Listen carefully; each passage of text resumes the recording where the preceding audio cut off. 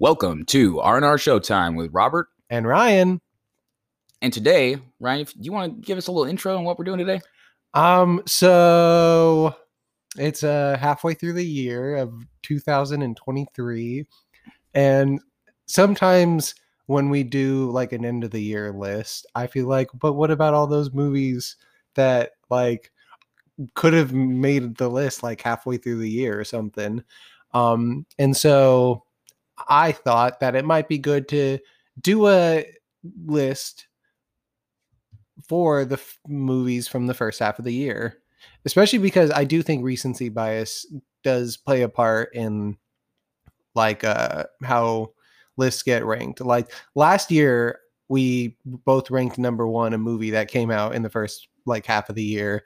But I think like a lot more of our movies tend to skew later in the year because that's also tends to be when like movie studios put out like more like prestige, like higher movies sort of thing. And so movies from the first half of the year can get lost in the shuffle.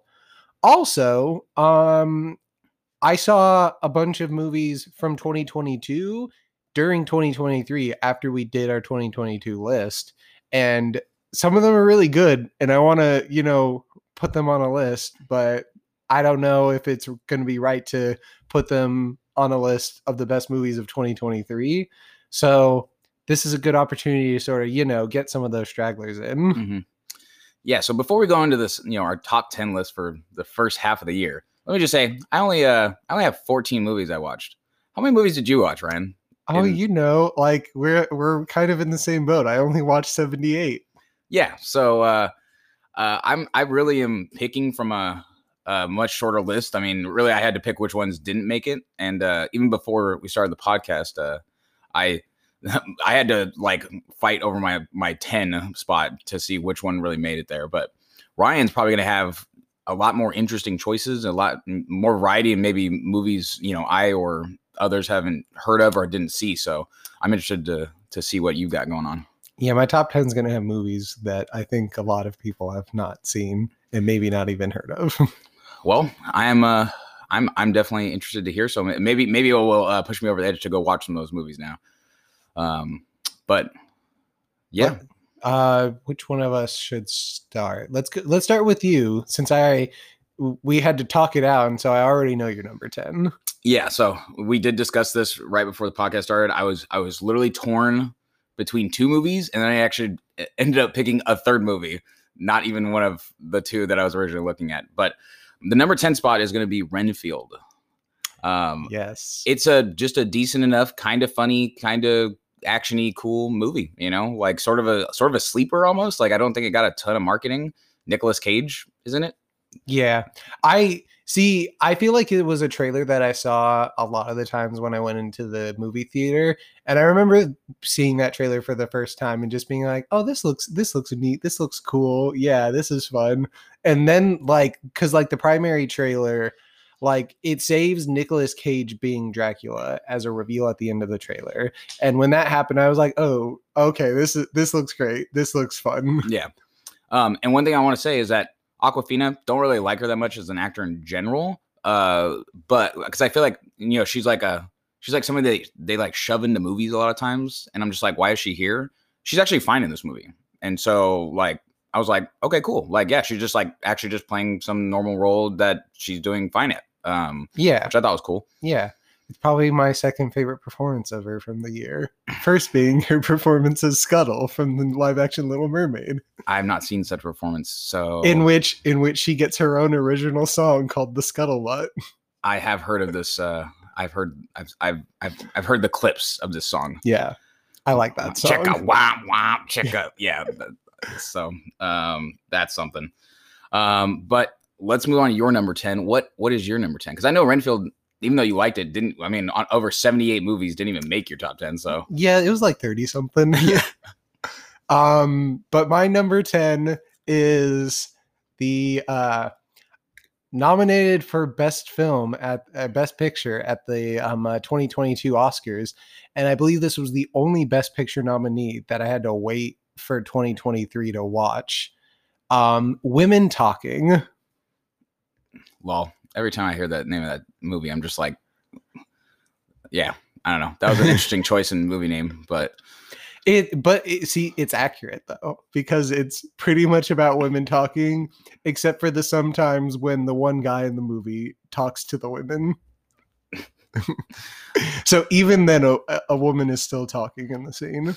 yeah, unfortunately, like there's a part of me where I like definitely just kind of almost in a joking manner wrote it off. I was like, who would want to watch women talking, right? Like as a joke, I literally was joking, like, but like I did kind of write it off. I just chose not to watch it, even though it was a nominee and probably deserved being watched. Like it's probably actually a fine movie. It did win best writing in its category. I think that was adapted, and then Everything Everywhere won for original on the screenplay. And I think Women Talking absolutely deserved that Oscar. In fact, it could have won more. It should have probably been nominated for Best Director at the very least. But yeah, like the movie tells, for people who are unfamiliar with the story of the movie, basically it tells the story of this like it's like not quite like Amish Mennonite, but like that sort of vibe of a community dealing with the revelation that there were basically men sexually assaulting women. And the women are trying to decide whether or not they're going to stay and just like sort of like accept that they're in this community with these men that were doing these bad things, fight, like try to like take power from the men, or to just leave. And like the whole movie is just them sort of discussing and weighing the options of those three different pathways, and like sharing like stories and like anecdotes about the people. And yeah, it's like it's literally women talking. It is an accurate name for the movie, but the way that it's written and the way that the characters speak to each other, I just found it very engaging. Like I did not get bored watching that movie. Does this take place like in one set, like, or does it move around a lot, like between different places? It's all basically set on this like farm, like community, like when you imagine like Amish people or Mennonites or like people from the past or what have you, you can sort of like get a picture. It's set in this one place, and most of the conversations occur in this barn. But like it's not like solely like just, it's not like a complete bottle thing. You know what? When you're talking about it, and this is like kind of maybe in like an old dig, is that it reminds me of like, okay, like just watching like a bunch of women talking, right? It reminds me of like 12 Angry Men. Yes. Right? Yeah. And it's really like, I mean, you're just watching 12 guys talk about a court case, but it's fascinating. Yeah. Like, and yeah, that's a great movie as well. And if this movie, like there's a little like they're not completely in one room the whole time, but yeah, I think that the two movies do like share some level of similarity to them, because it's basically a movie. Yeah, it's a movie about talking, women talking, in fact. Honestly, it's funny. Even though you did tell me a little bit about it before, I feel like that description you gave me right there, where I thought of 12 Angry Men and thought of like, wow, I actually enjoyed that movie and it was still interesting. Maybe I want to watch it a little more. So maybe I'll actually take the time to check it out if it's on like one of the services we subscribe to. Yeah. So with that though, let's move on to your number 9. My number 9. So this is the first of two possible recency biases, but and my number 9 movie literally came out on Netflix on June 30th, 2023. So I watched it very recently, but it's going to be the animated film Nimona. I've never even heard of this. What is this about? So it's adapted from, I believe, like some sort of like other like media. I didn't actually look into what it was, if it was like a comic book, graphic novel, or like a book.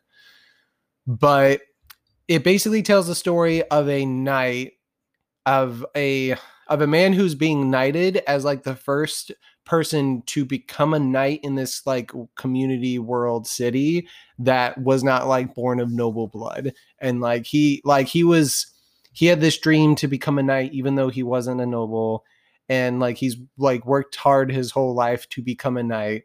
And on the day that he is to become a knight, something occurs that sort of like flips the script on him. And see, I don't want to give away that, even though it's very early into the movie, but he ends up getting paired with a girl named Nimona, or technically a girl, technically not a girl. It's complicated.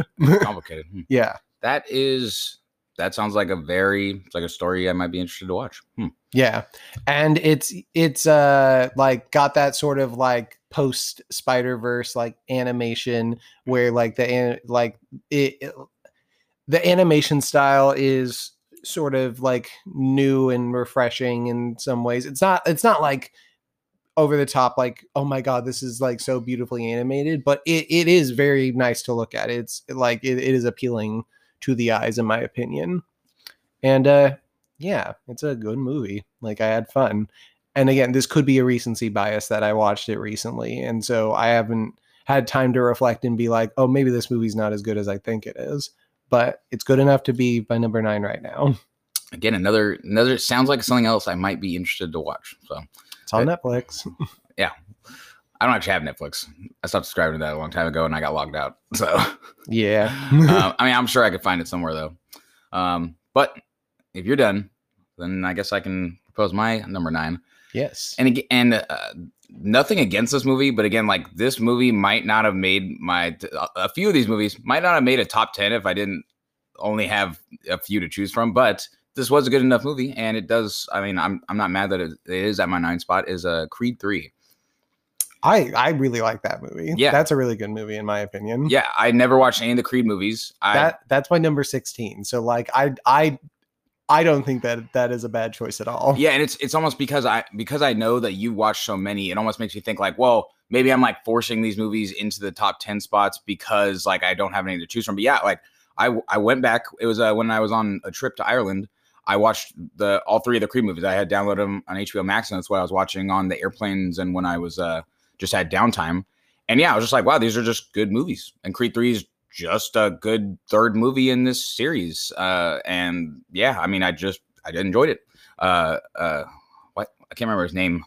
Michael B. Jordan or Jonathan Majors? Jonathan Majors. Yeah, he just has such a presence that is like fantastic. Michael B. Jordan is just a good, I mean, yeah, his good actors. His presence in that movie like far outweighs like what he was putting out in like Ant-Man and the Wasp. Yeah. And Ant-Man and the Wasp, I think he was still one of the better parts of that movie. So yeah.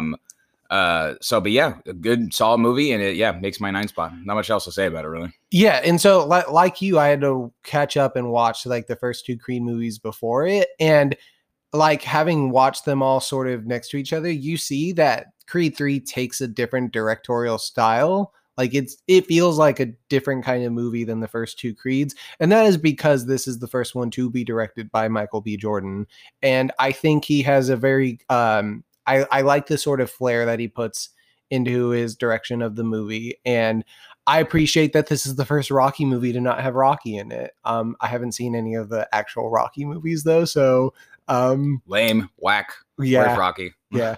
But like, I like this movie just gets to be its own thing. It stands alone. Like this, if it weren't called Creed 3, this could have been its own like standalone movie either way, in my opinion. Mm-hmm. Absolutely. On to my number 8. I think so. Math is hard. It's going to be the Super Mario movie. Great movie. Yeah, just a solid movie. I think, to even be a little critical of it in some ways, while I certainly did enjoy it, I think, as far as video game movies, is it still the highest grossing movie of the year? Yes. Yeah. It's not even close. Not even surprised. Don't even begrudge it for making that much that much money.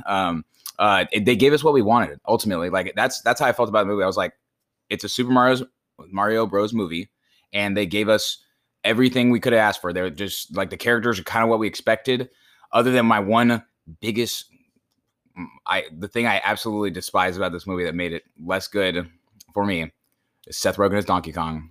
See, and I didn't feel that way. I feel like this is my biggest gripe is I feel like they robbed Donkey Kong of his character by making it just be Seth Rogen. The whole time I'm like, every other character, I recognize those voices. Even Jack Black, who's clearly being Jack Black as Bowser, still felt like I was watching Bowser and he was his own character. Seth Rogen Donkey Kong I was like, this is literally just Seth Rogen. Like, he's not even doing anything here. It's funny because like my biggest issue with the movie was the voicing of a Kong, but it wasn't Donkey, it was Cranky. Like Fred Armisen is Cranky Kong. I did not like at all. Yeah. I mean, and I really like Fred Armisen. So the damn dirty apes. Them damn dirty apes. They ruined the movie. But I mean, still a good movie, man. They just gave us everything we wanted. Really hit us hard with the nostalgia bat in this one.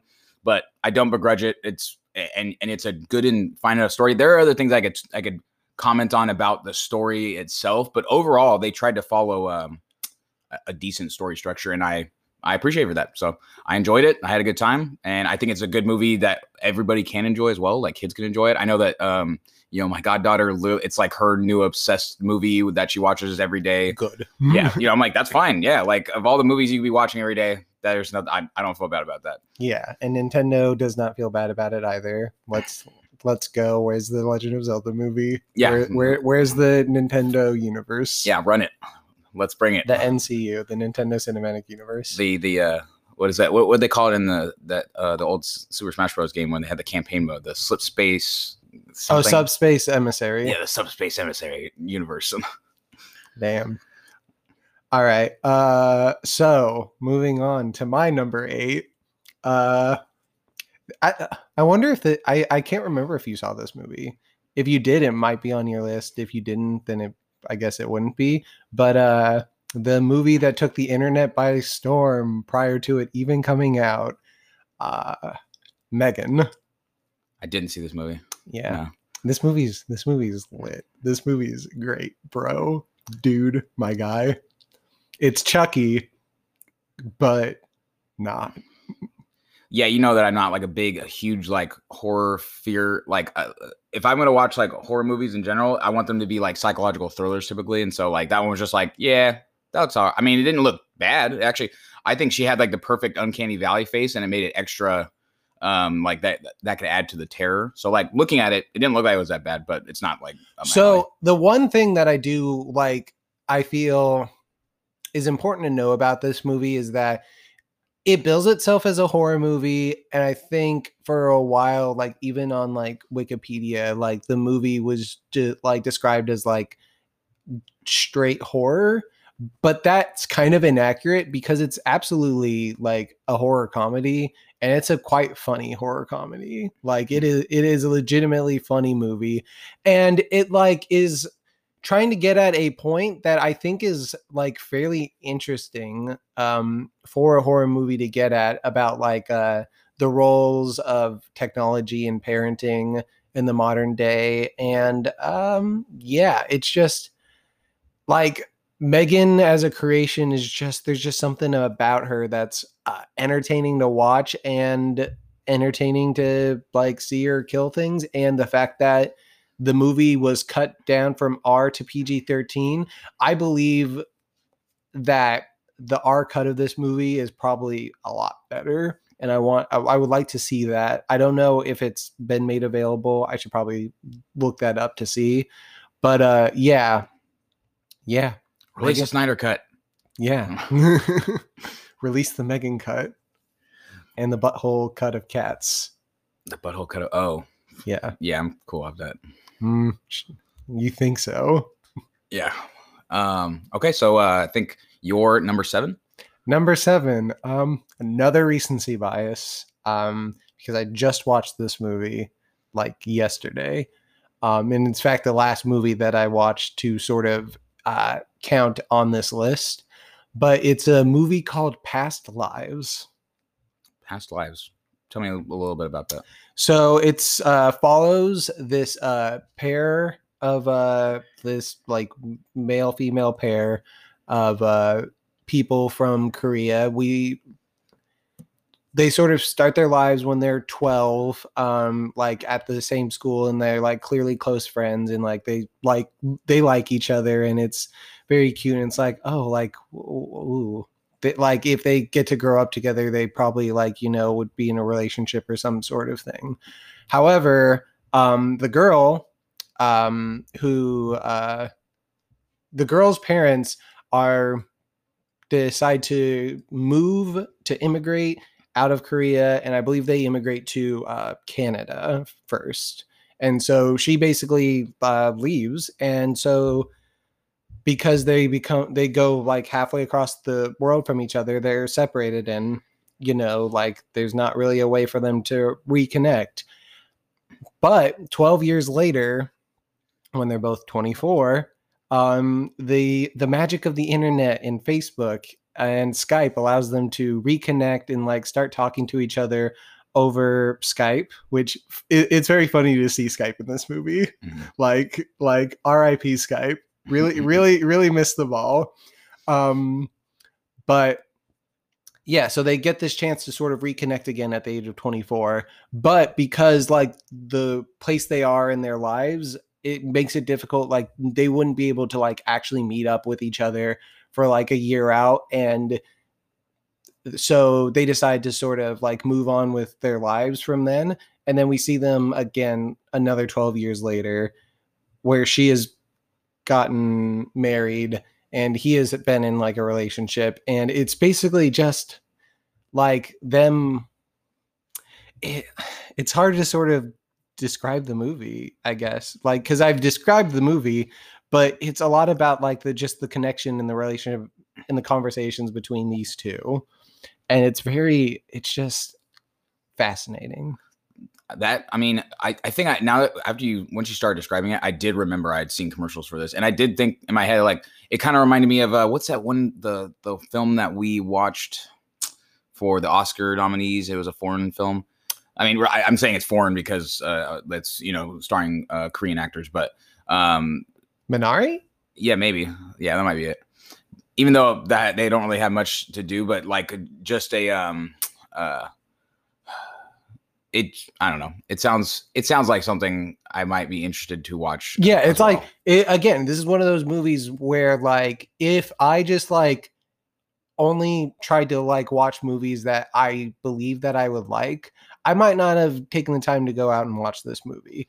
But one, this movie's very highly rated, which sort of, helps to encourage me to want to go see it. Mm-hmm. But like, I want to sort of like push myself to watch things that I don't think that I would have watched otherwise. And that was one of my goals for the year. And so I'm happy to have watched this movie. And it would not surprise me if like come like award season, this movie is like in conversation somewhere. We haven't seen like the latter half of the year's movies yet though. So maybe it gets lost in the shuffle, but I would not be surprised if it got some recognition down the line. Yeah. I was going to ask you if you thought like this seemed like a not, cause I think when I had seen the commercials for it, I thought kind of like, this seems like it might be like in the Oscar nominee kind of territory of like, film. This is a movie that I would consider like, if the Oscars didn't nominate it, then low key, like the Oscars can like blah sort of movie. Yeah. Plus Dune and Oppenheimer are probably just going to like run the Oscars this year. If they're both good. I mean, I think Dune has the better chance of being good because it's based on source material people already like. But I do have my heart set on Oppenheimer being good. I would be very surprised if Oppenheimer is not exactly what we expected to be. Yeah. I've ordered my Barbenheimer shirt and I'm ready. You really got a Barbenheimer shirt? I did. Oh, wow. Why didn't you get me one? I want to make sure that it's good first because it's coming from Etsy. And so I don't know what the quality is going to be. Oh, okay. Okay. Does that make it move on to my number 7? Yes. Okay. My number 7 is Sisu. Can I tell you Sisu was my number 11 and I had to decide between it and Women Talking? Yeah, I mean, and I can see why you would go with Women Talking because it probably is a little bit more deserving. But Sisu, you get what you came for. Just good action. Some Nazi freaking killing. Kills Nazis. Yeah, like, God. Great movie. Yeah, just, I will say, like one little thing I had, and it was really just the over... I don't want to like spoil like this movie is starring a man of true grit who is just like moving through wounds and there's pain and stuff. There's some suspension of disbelief that you have to take into this movie in terms of what you believe he can live through. Like Like, if you've seen the John Wick movies and you're like, how did he survive that? This movie's just like, hold my beer. Yeah, this movie, by the end of the movie, will really challenge your again, just the suspension of disbelief. Like, you're like, okay, you know, I could take, like, maybe he took that bullet or that stab wound, but like once we get to this and that, I'm like, why is this guy still standing? But honestly, you just don't begrudge it because you're really like, yeah, but who cares? Like, fuck it. You know, this is just a badass action movie. He's a badass. And, you know, he just was like, yeah, I will not stop and I survive all this stuff because I'm great. You just take it and move on and just enjoy what this movie was. And yeah. So you take it and you like it. You take it, you like it. So that's, I mean, not much else to say about it. Just a good, solid action movie. No, yeah. Like, again, good movie if you didn't see it. And you like John Wick type movies, you like action movies. This is a very good one. So is it my number 6 or your number 6? Your number 6. My number 6. Well, speaking of John Wick, it's not my number 6. It's my number 6 is Guardians of the Galaxy Volume 3. I've heard of that movie. Yeah. This was, though I have, you know, some comments about this, you know, at certain places in the movie, overall, have been disappointed by a lot of MCU movies and superhero movies in general that have been coming out. This one, I was happy and satisfied with. I was literally like happy. I was like, wow, this was actually good. And so glad to have it on the list. It gave me what I've been wanting, which is just, you know, some of the fun of Guardians but like the cool superhero-ness. And I will say one of my critiques of it is that I feel like over the time, a thing that they did with both, like I saw it a lot in Thor, which is why I was like really upset with Love and Thunder. But I feel like as it went on, they went from Drax being just like an ironic guy to like he's kind of dumb. The sort of flanderization of characters in the Guardians. Yeah. Like, what is flanderization? It's like when like a character like starts out as like having like some quirks about them that as like it's more prevalent in TV series where over time like a little quirk about a character becomes like their entire character. Yeah. Like another good example is like in The Office. Like Kevin is like a little like maybe like not the brightest bulb, but like later on, like is literally mistaken for being like mentally like challenged. Yeah, exactly. So that is kind of what seems to have happened here a little bit is that he, you know, and in the second movie, while he was like really funny, but this one moved to the point where he was like dumb. He's like he's doing silly things, except there's like a redeeming, like, oh, he's not, you know, he might not be super smart, but he's very empathetic or something like at the end of the movie, which actually doesn't make any sense because he's never been empathetic before at all. But maybe with children, it's different. Yeah, I mean, yeah, he's a daddy, he's a father. Yeah, and I think he's a cool character, and it really just it reminds me of what they did with Thor, what they did to my boy, you know, where I don't appreciate that devolution, but overall, I mean, the movie just gave us so many good things, and it gave us the first fucking MCU, so. It did, yeah. You know. So yeah, the movie is sort of James Gunn's goodbye from the MCU, and yeah, he did a good job. Yeah, absolutely. I was quite satisfied with it. So yeah. My number 6 is. Oh, let me look at my list. Okay, so this is probably the weirdest choice. This is probably the movie that the least amount of people have heard of. And I only heard of this movie because one of like the sort of film critics that I like to watch on YouTube had it in his top 10 movies from last year. And so this is technically the first movie I watched this year and also the last movie I watched last year because I started watching it like on New Year's Eve, like right before midnight, and I finished it in the new year. So, yeah. So what is this? It's a movie called Brian and Charles. Okay. I'm going to need you to tell me a little bit about that one. So, Brian is this British man, like living in this like small, like quaint English sort of village. And he's an inventor. He likes to invent things. And he invents like sort of like silly little things that like he starts describing his inventions and it's like very quirky and British like things that like don't like they're not like actually useful things. And then one day he decides he's just gonna build a person. He's gonna build a robot person. And he does that, and he builds Charles. And yeah, the rest of the movie is just about like Brian and Charles, like Brian sort of introducing Charles to the world and how the world works and like the way that they sort of get along and like have friction between them because Brian has to like sort of guard Charles from the world around him. Or he feels that he has to be protective. It's like almost like a parenting thing. But yeah, like the movie just has like this like little like quirk and charm to it that it's just delightful. I don't know why when you're describing this, is this movie in claymation? It's not. Okay.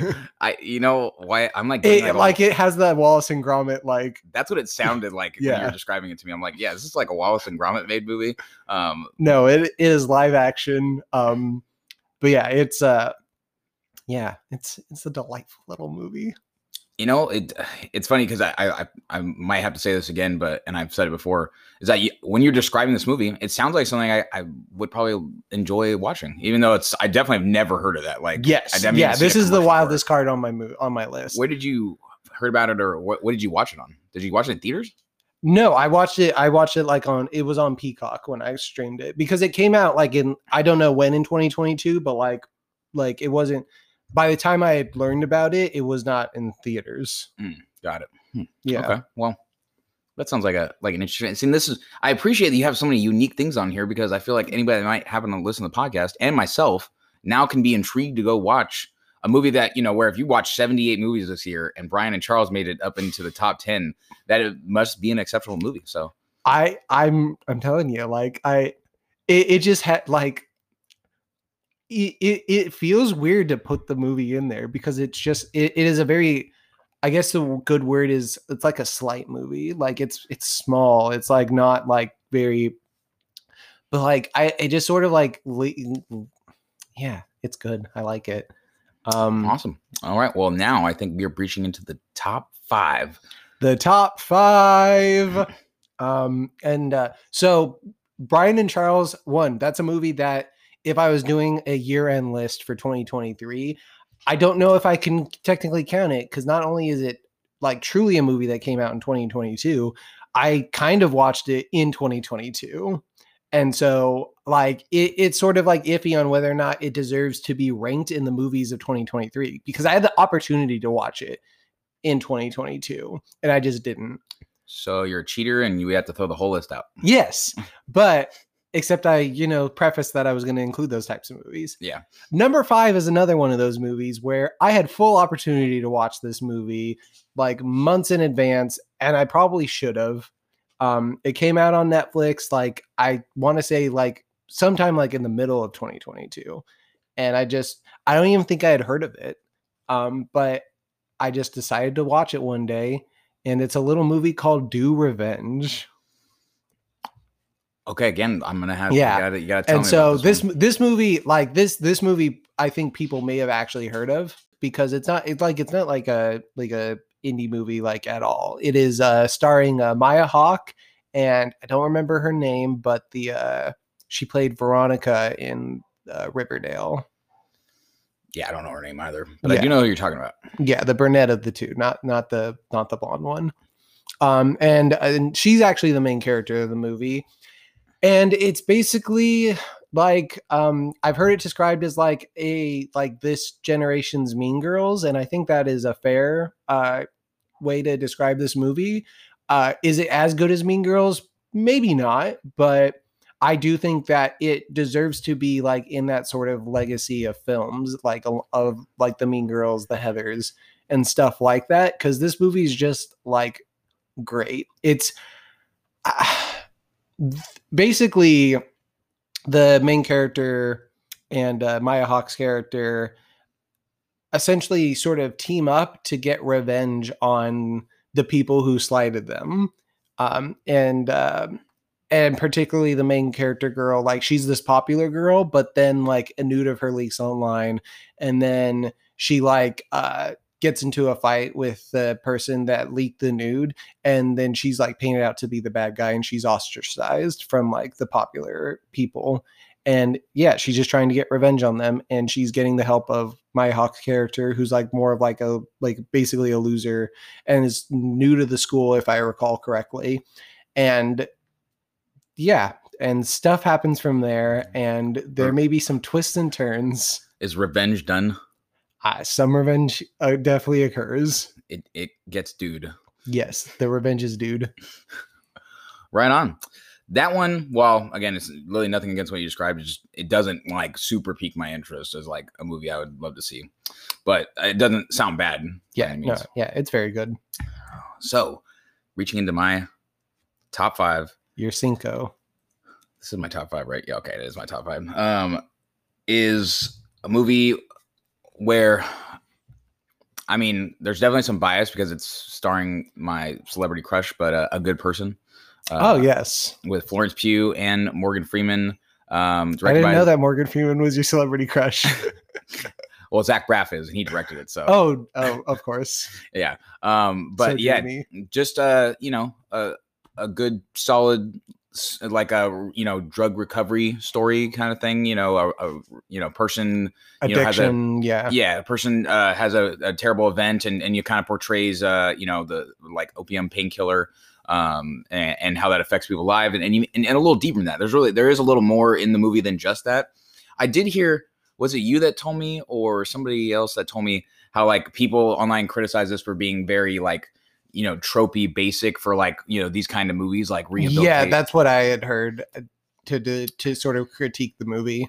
Yeah, which I recall my response to that being, well, yeah, if just like in any action / comedy / things, they all have the tropes. So like saying, hey, you're doing similar things to other portrayals of addiction stories is like a very bad criticism of this movie. What are they going to do? How are they going to step out of the, like really bring something unique to the table here when they're just trying to tell a story? I mean, addiction stories are all very similar. So, I mean, yeah, if you're telling a genuine one, it probably should look like a lot of other ones. Yeah. But I mean, just another fantastic performance like Florence Pugh, Morgan Freeman, great. There's a few other actors in there whose maybe names I don't like know specifically, but like everybody in this is just good. I don't know her name, but like Florence Pugh's mother in the story. But she's been in tons of things.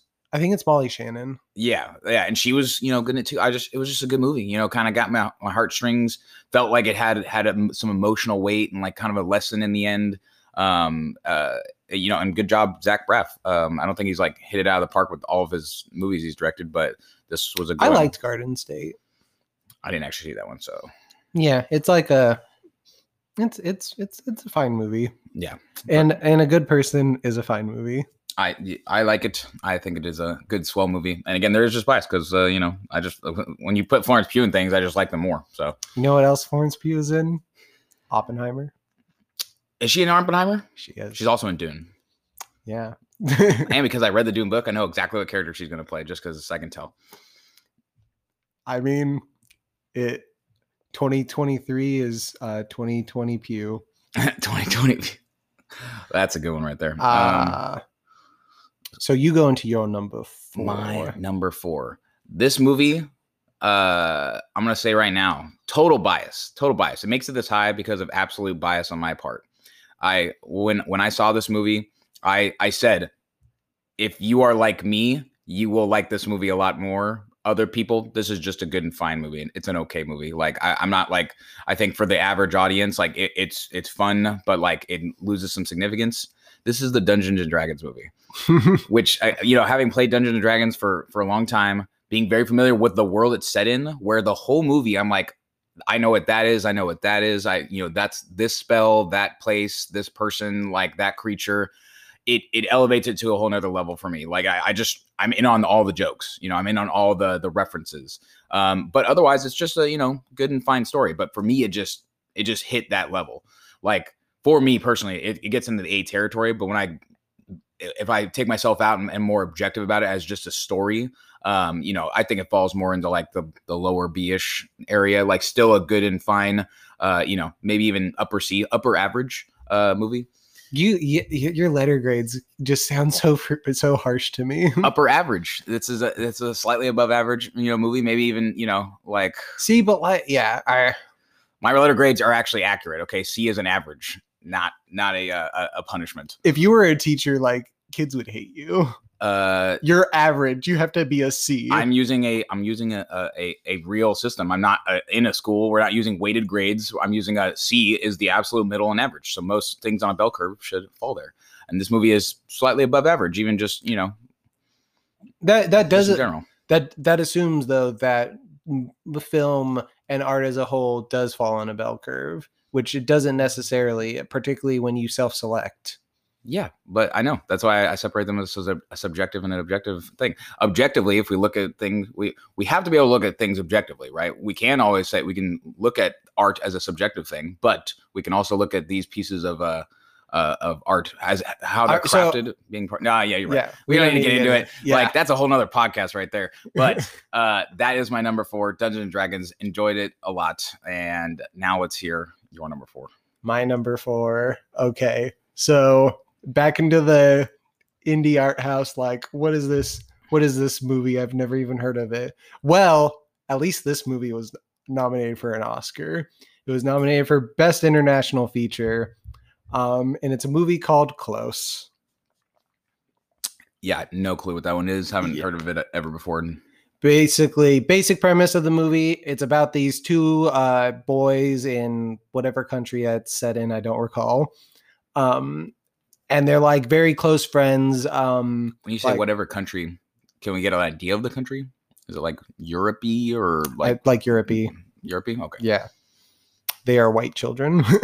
They are white children. I don't recall the language that they speak because I am a dumb American. Stupid American. I don't believe it was French. But yeah, so like they live in this like sort of small like it's like a farmish community. And these like 2 little boys, like they're like the like very close friends, like thick as thieves. Like we see them like one of the boys' mothers like sees the other kid as like her son, and like they like hang out together all the time. Like they like sleep in the same bed together. Like it's very like they have a very close relationship. And then the conflict of the movie starts when they have to go to school, and they basically get asked by the other school kids, "Hey, are you gay?" And that sort of makes the main character kid start to feel uncomfortable that people think are perceiving them that way, and it affects how he behaves with his friend, and it affects their relationship and how like things go forward, and like it. And so like it's just that there's something about that sentiment and that concept of like these 2 kids, like absent of like the judgment of others, are like the best of friends. And then just like this like little idea of like an outside perception makes them feel like, oh, maybe we shouldn't be friends like this. Maybe we shouldn't be like, maybe we need to distance ourselves. I need to do something else. I need to do something more manly.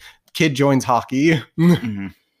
Because like he just he feels uncomfortable that people see him that way. Mm-hmm. And yeah, it causes like a lot of like issues between the 2. And then something else happens that kind of isn't my favorite thing that this movie does, but it then leads to a very emotional cathartic ending. And yeah, like I understand why it was nominated for Best International Feature.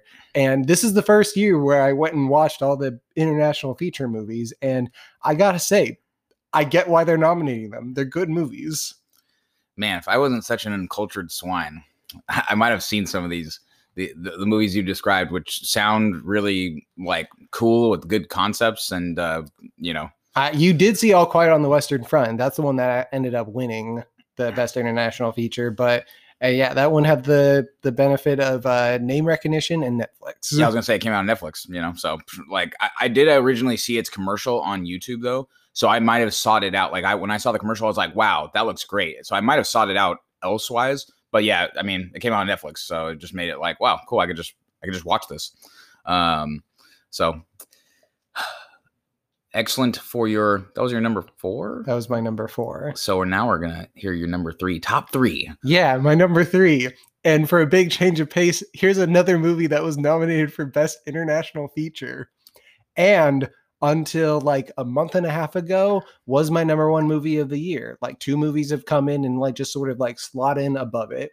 And this is a movie where straight up, I don't think a lot of people would actually maybe necessarily like it. Because it is like a very like artsy, like critic movie, I would say. But the movie just deeply affected me at the end. The ending of the movie just like sort of really got to me. And it's a movie called EO. All right, you're gonna have to tell me about it again. So the movie follows a donkey named EO, who at the beginning of the movie is like part of like this like a circus troupe thing. And like he like helps with like, I think he's basically used as like a beast of burden in the circus, but like also like one of like the performers there has this like affection for EO, and like sort of like I can't remember exactly what the relationship between the two is, but it's like this lady who like really like loves this donkey. She's just like, oh, EO, not in a creepy way, just like in a, oh, like this animal that she loves. And then the circus is shut down for like animal like abuse things, like you don't see any like, I guess you see some like the owner of the circus is like a little like not great to EO, I guess. Is this live action? Yeah, it's live action. So like it's like a real donkey? It's a real donkey. It is multiple donkeys, I believe. But yeah, so we then basically follow EO post the circus being sent to like one farm and then being sent to like another farm, and then he sort of like escapes on his own, and he like goes on a journey of, and there's no talking like when the donkey's alone. Like the donkey doesn't have like an inner monologue. This isn't Homeward Bound. It's just a donkey like walking along, getting into situations, and then people will like see the donkey, and like people will be like, hey, that's a donkey, let's put our sport jersey colors on this donkey and like have him like come with us on our celebration march because our team won this soccer match. Or hey, that's a donkey, let's put it to work at our farm or something. And like and EO, like there's no inner monologue, but like he's sort of like depicted as like sometimes like having like thoughts and like in emotions and stuff, reacting to things. And yeah, so you just follow this donkey, and you like sort of like slowly or like built to like sort of like have like this like, you're basically, it's a experiment in like generating empathy in like a creature that I think a lot of people might not necessarily like have like immediate empathy for. Like you don't like necessarily look at a donkey and think like, or for some people you might not necessarily like see a donkey and think, oh, that's like a intelligent, empathetic like being, like that is a beast of burden, that is an animal. And this movie is a very good way of like just sort of like putting you into the world of this creature. And then yeah, it's when the movie ended, I just felt like so like emotionally, this movie, yeah, I really love this movie. I gotta say, from the sound of that film, I think it makes use of some of the magic of film, of being able to watch like a movie about a creature that's not speaking, but being able to portray that in a way where you can connect and basically watch this story of a donkey where nobody needs to tell you anything, but by just being a part of it, you can grow attached. That's like the magic of film right there. It's probably a very exceptional film in that way, and a very, very good director to be able to put that kind of thing together. So yeah, sounds, I mean, again, even though it's a movie about a donkey, it sounds really cool for that sake. I really quite enjoyed it. And yeah. My number 3 is nothing nearly so profound. It's actually just quite straightforward and simple. If it makes you feel any better, my 2 and 1 are not very profound either. Well, my number 2 is not. So I'll say that I'm gonna guess that my number 2 was probably what your number 2 and my number 3 are probably what were the same at They're one not. point. They're not. Oh, maybe they're not. Yeah. Okay. You probably. My number 3, just getting into it, is John Wick 4. It's it's just like Sisu.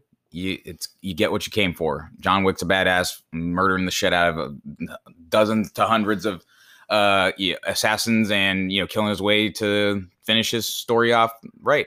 Yeah. Even though it's definitely not finished, because he's definitely not dead. IMO. Hashtag spoiler ? Ooh. But it's fine. Like Spoilers, if you're interested in John Wick movies, you've watched them.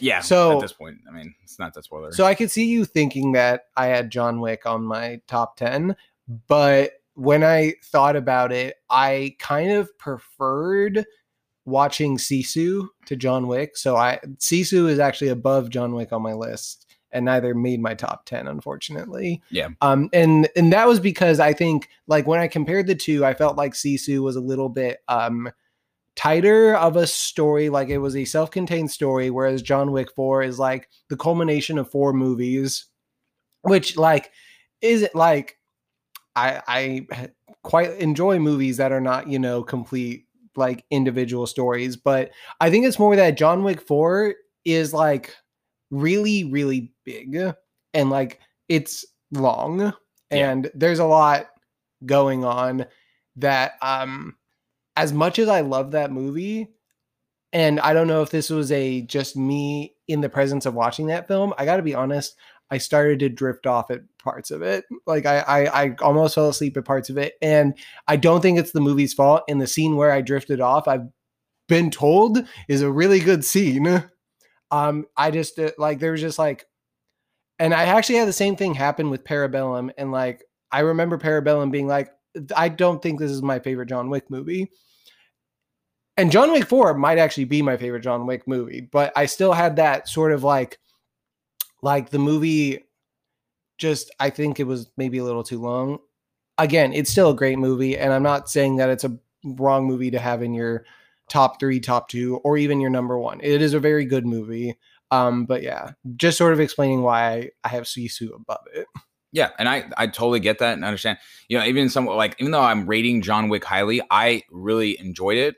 But here, the thing is, as I'm hearing you talk about these movies that you watched, and like just hearing you describe them without really giving away too much, I know for certain that if I also watched those movies, I would probably have been rating them in my top 10s as well. I probably would have kind of got what you saw when you watched them, and it would probably be like, yeah, these other movies, while they might have been good and fun, the bigger name kind of movies is what I mostly watched. They wouldn't. I would have knocked them out for better films. And so, I mean, but John Wick, it just, in the end, it really just satisfied exactly what it was. It was just like one of the best action movies that come out this year. Yeah. And I still did enjoy it. I'll say this, even though John Wick definitely goes to the limits of, like getting hit by multiple cars and things and the edges of believability, he doesn't go quite as far as Sisu does by the end. So that is true. Yeah. And so John Wick's just a little cooler, it's just a little, it's got the little more cool, flair, and it's got a story to it also, which I appreciate.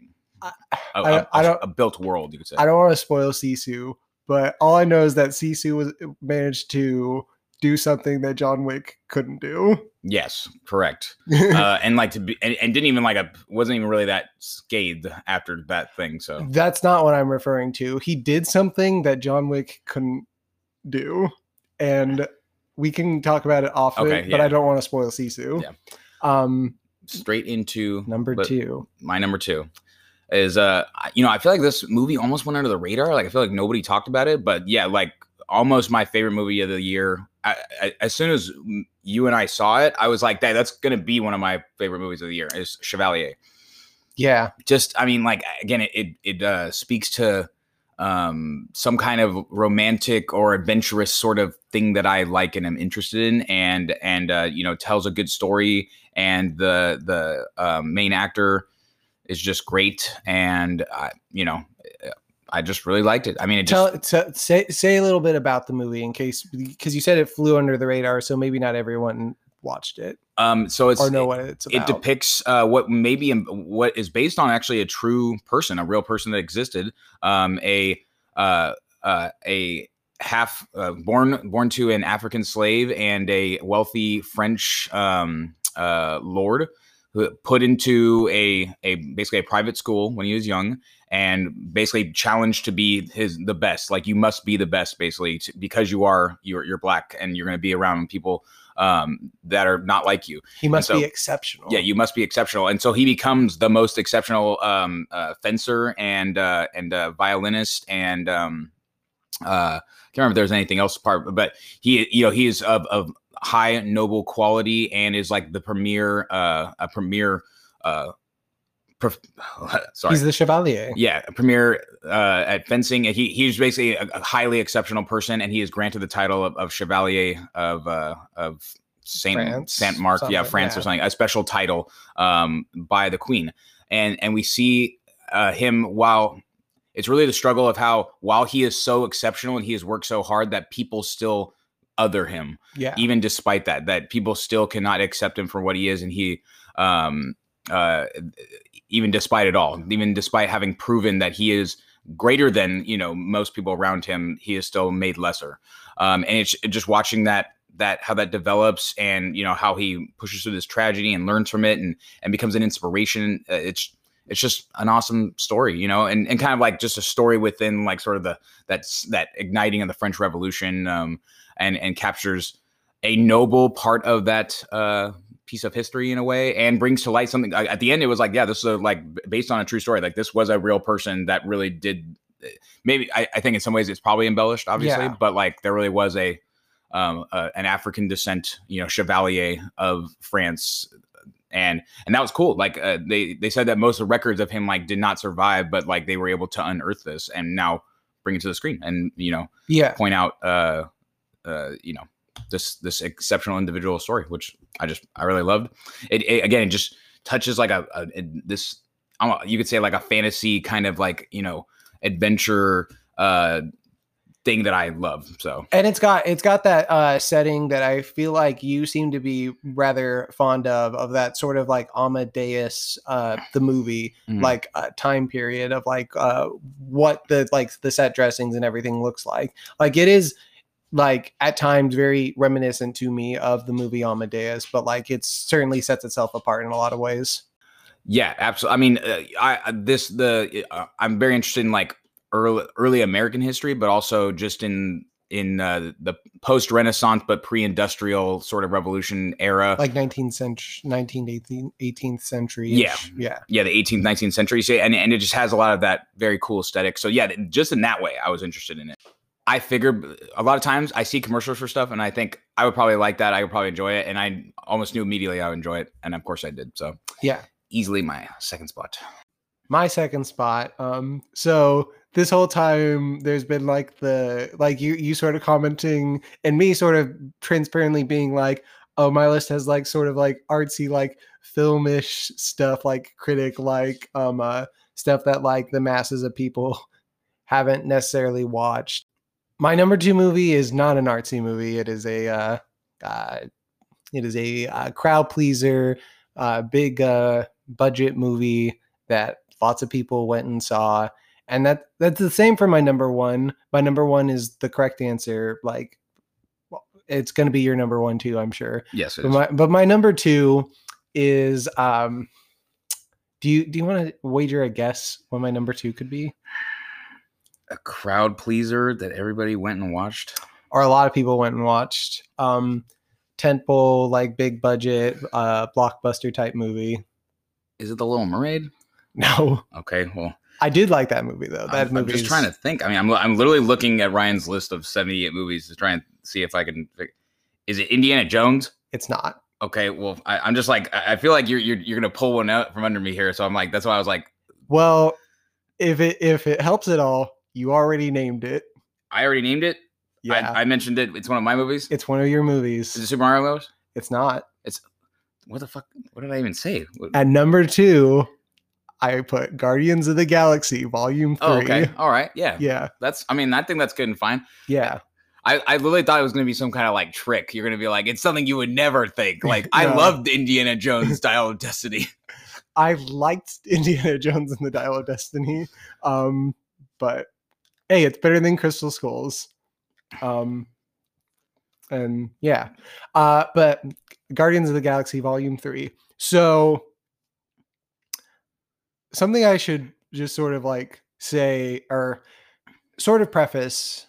Um, I used to not like get too very emotional at movies. Like no movie really made me cry basically until Coco, and that sort of like broke the well in me. And I feel like I've just become like a little bit more like emotionally open to letting film affect me and like make me cry and stuff. And the movie EO, when the movie ended, like I shed a tear. Um, Guardians of the Galaxy got me to shed a tear in the opening scene. And basically I knew from like the opening sequence of the movie that like it was going to be hard for this movie to not be something that I absolutely love.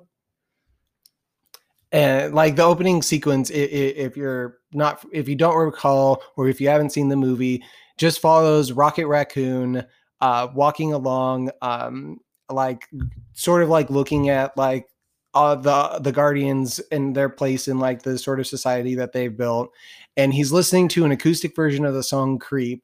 And like he's like sort of like singing along to it lightly, and he's just walking along, and like I love that song and the like way that it is utilized there to like just like it could be argued that's a little on the nose, but it's being used to sort of like capture Rocket's like internal feelings. Like even when he has like this family, he still feels like an outsider. Like they're a family of outsiders, but he still feels like the outsider among them. Mm-hmm. And that's something so like resonant and like emotionally affecting to me. And then the movie itself, like past that, like it's just like it volleys back between like being like fun, like very funny, like had me laughing like more than most movies this year had me laughing scenes, to like very like dark somber notes. And I've heard it criticized for like being like a little too back and forth between those two tones and like not juggling it very well.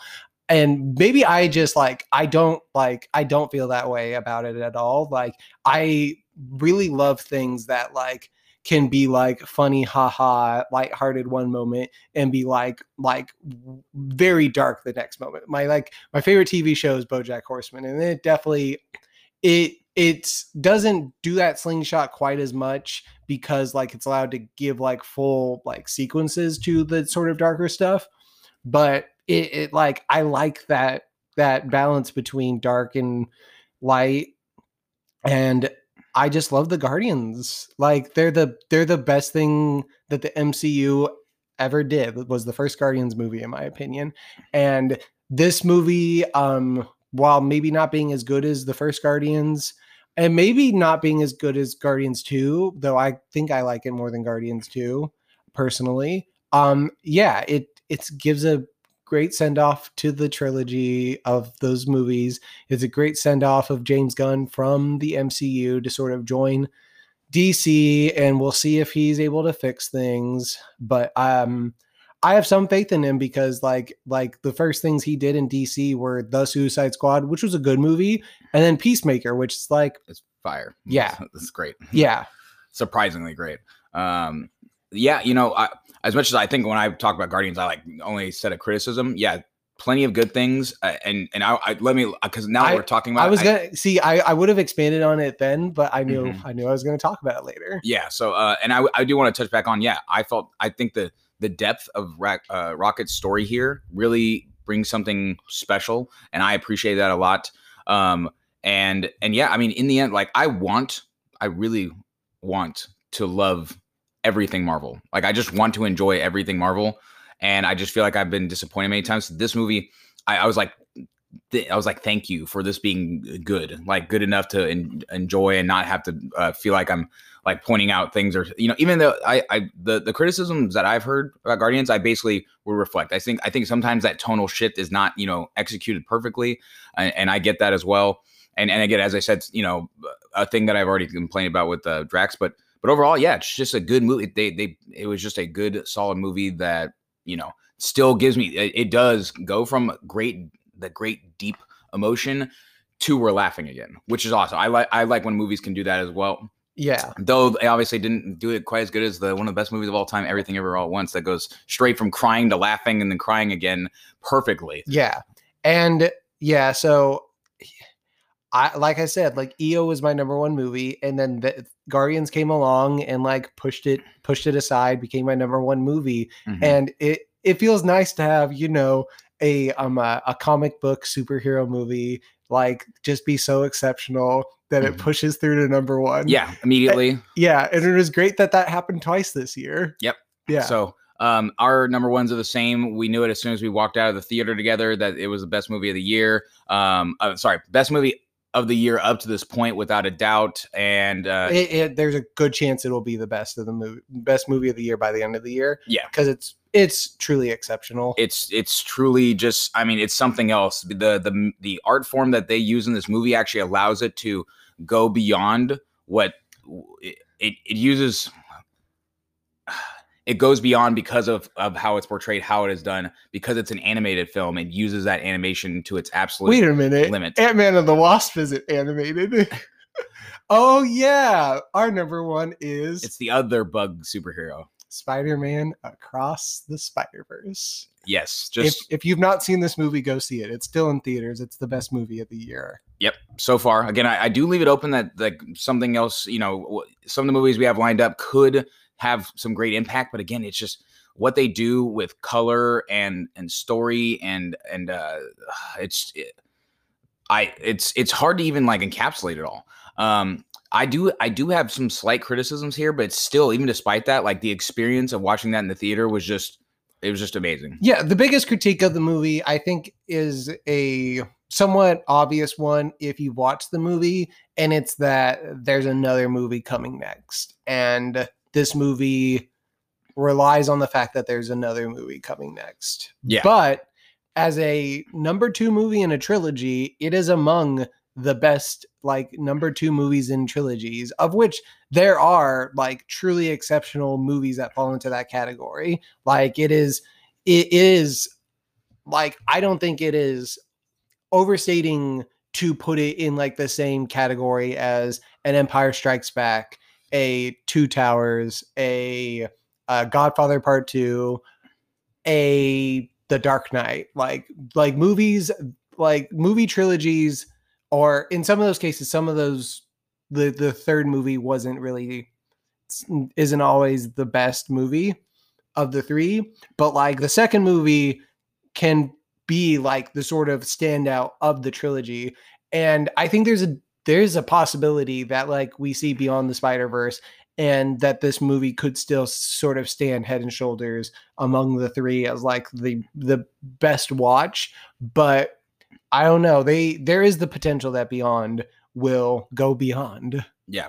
So we'll see if they can stick the landing at the end of this, you know, trilogy. But yeah, it's just the best movie of the year so far. Like, yeah, it just it's something else, man. It is a piece of art to behold. It is an experience. It's worth, I mean, I think it's still in theaters, and I mean, as of the time we're releasing this, it's probably the number 1 movie in the world because the movies that came out after it to try and compete were The Flash and Elemental, and neither of them did so hot. The Flash or Elemental is like holding better because like it's getting like pretty good like word of mouth. I think like it's I don't know where I have it ranked, but it's probably like fairly high. Like Elemental is a good movie. The Flash is a movie. It is a movie. Yeah, it is something. Yeah. So well, as we're on that subject, let's, you know, give a send off to our number 1 Spider-Man. Go see it while it's in theater still. Get that experience. Definitely worth it. But we do have a sort of like maybe some honorable mentions. I know Ryan's probably got like plenty of honorable mentions. I can go off and list. Before you do yours, let me say, so I don't have honorable mentions. I have the things that didn't make it because it's only 4 more movies. Yeah. So let me say that right before we started the podcast, I was literally torn at my number 10, right? It was like 2 movies I was trying to decide between. And again, of only 4 more movies I could even be looking at. Beau's Afraid and Ant-Man and the Wasp, okay? My feeling on these movies were, Ant-Man and the Wasp, again, I want to like MCU movies. I want to enjoy them. And there's a part of me that did enjoy some of the big action parts of it, but it's not that great of a movie. And so whereas Beau is Afraid, I think is a better high concept, more well-crafted film, but ultimately it kind of went over my head. You know, sometimes I like to think that I can be sophisticated in how I watch movies, but you know, I just admit when I have to that sometimes the shit just, you know, like gets past me. And I'm just like, I mean, I kind of see what it was trying to do. And I talked to a friend of mine who's, you know, maybe helped zone in more on what it was trying to portray. And I get it, but I mean, maybe it just didn't sync for me as well or something. And so I was torn between these two movies where I was like, one's a better film, but the other one I probably enjoyed more. And then I ended up, Ryan actually said, he was like, well, like Renfield was basically the next one. And it was where I thought it was a decent enough film and I enjoyed it decent enough.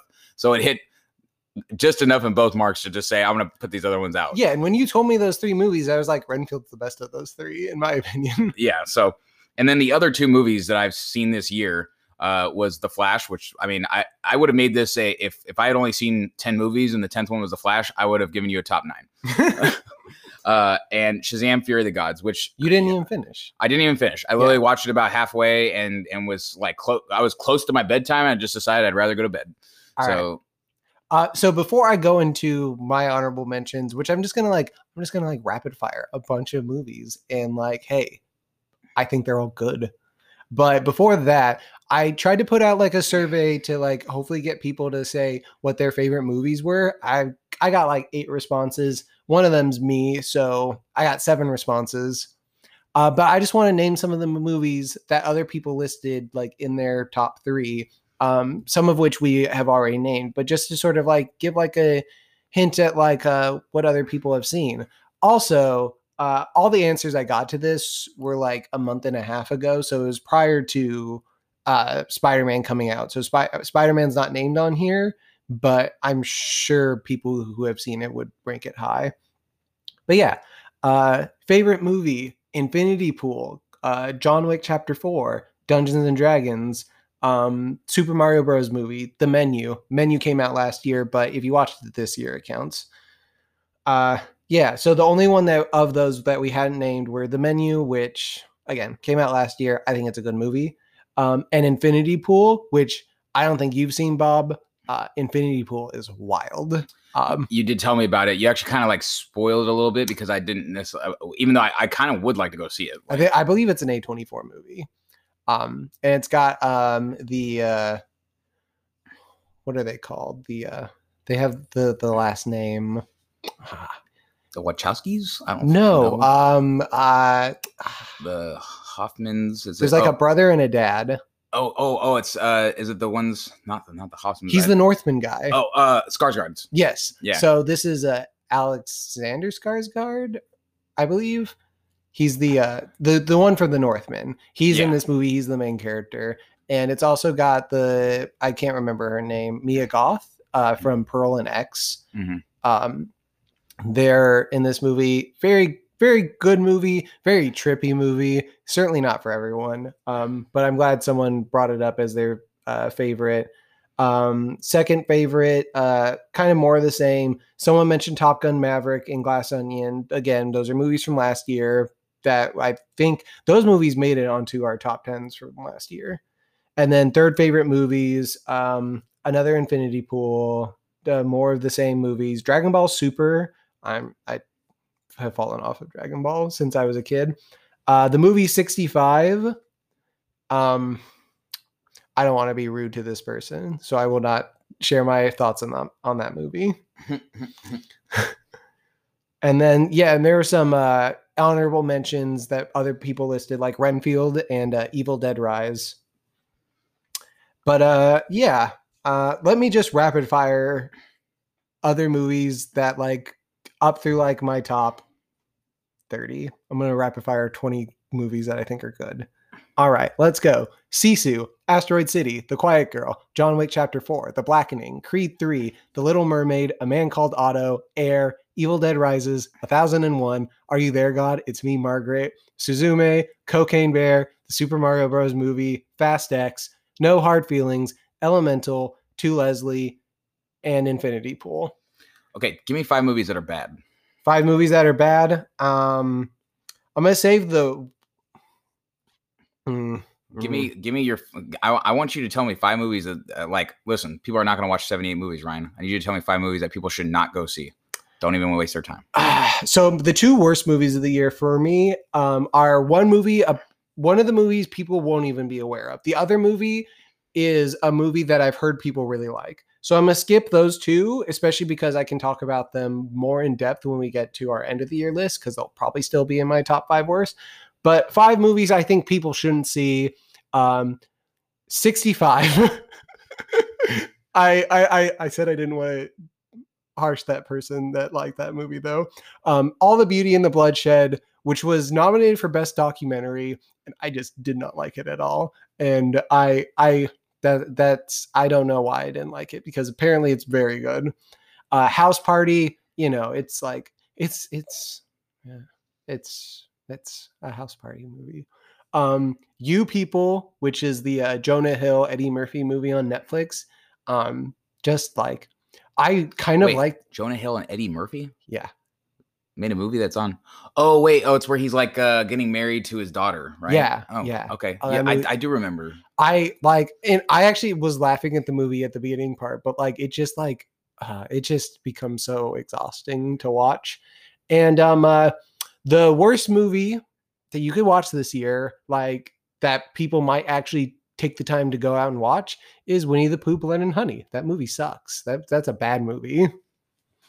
Yeah, I believe it. I mean, yeah. I mean, it looks like a low budget fucking poop film, but yeah, it was like I'm sure somebody might. I'm sure that there's like some horror fans that probably get a kick out of it. And you know what's fun about that though is that it's one of the worst movies I've seen this year, but I still, after learning that the people who made it are planning to do like a whole like cinematic universe of like public domain Disney characters, like they're going to do, I think, like a Bambi movie and some other like classic Disney film that went into the public domain. I heard that and I was like, all right, sign me up. I want to watch those. But I hope that they take like the money that they made off of this project and put it into like, making like somewhat decent scripts and maybe getting some better like kill setups. Mm-hmm. I hope that they can make a bloody, disgusting, horror twisted Disney universe that's actually worth watching. But yeah, don't watch those movies unless you disagree with me and you really liked one of those movies and think that I'm wrong, in which case I might be wrong. Also, don't watch The Flash. Yeah, it's not worth the time. Yeah, no. Watch. It's a meh movie for the end of a universe that doesn't matter anymore. Watch pretty much any other movie that is currently in theaters. Yeah. So yeah, there's our top 10s. There's some recommends on what not to watch. And I mean, yeah, I think that's it. Any closing thoughts, brother? I like movies. Movies are cool. Yeah, I like movies. Yeah, you should watch more of them. I'm gonna tell you right now, Ryan. If you come and tell me more often, I'm more willing to watch these international movies that you found and watch the obscure-ish movies, because I believe that they will be good if you tell me they're gonna be good. Then I am going to go watch the most mainstream advertised movies, because those movies I'm not gonna assume that they're good. They're probably gonna be, here you go, opium of the masses. Here's content, consumer. That's, I mean, it's a bit of a cynical view, but I mean, I think it's basically accurate. I will say, like, when I saw Close and EO, like, I had to pay to see both of them, and they probably would both require payment now. Like, they might be on streaming services at this point that make them easier to watch. And if they're exceptional, then they were. I'm not even opposed to paying for them, even at home. Yeah. If Brian and Charles is still on Peacock, because that's how I watched it, I do think that's a nice one to watch. Yes, Peacock, a truly premier service for streaming. Yes, that I get free because I have Xfinity internet. Yes, that's how most people probably watch it. Yes, for free because they have Xfinity. Mm-hmm. But I think that is all for us then. So, Indeedly dadly. Yeah. Well, until next time, folks. This has been Robert and Ryan. Have a good one.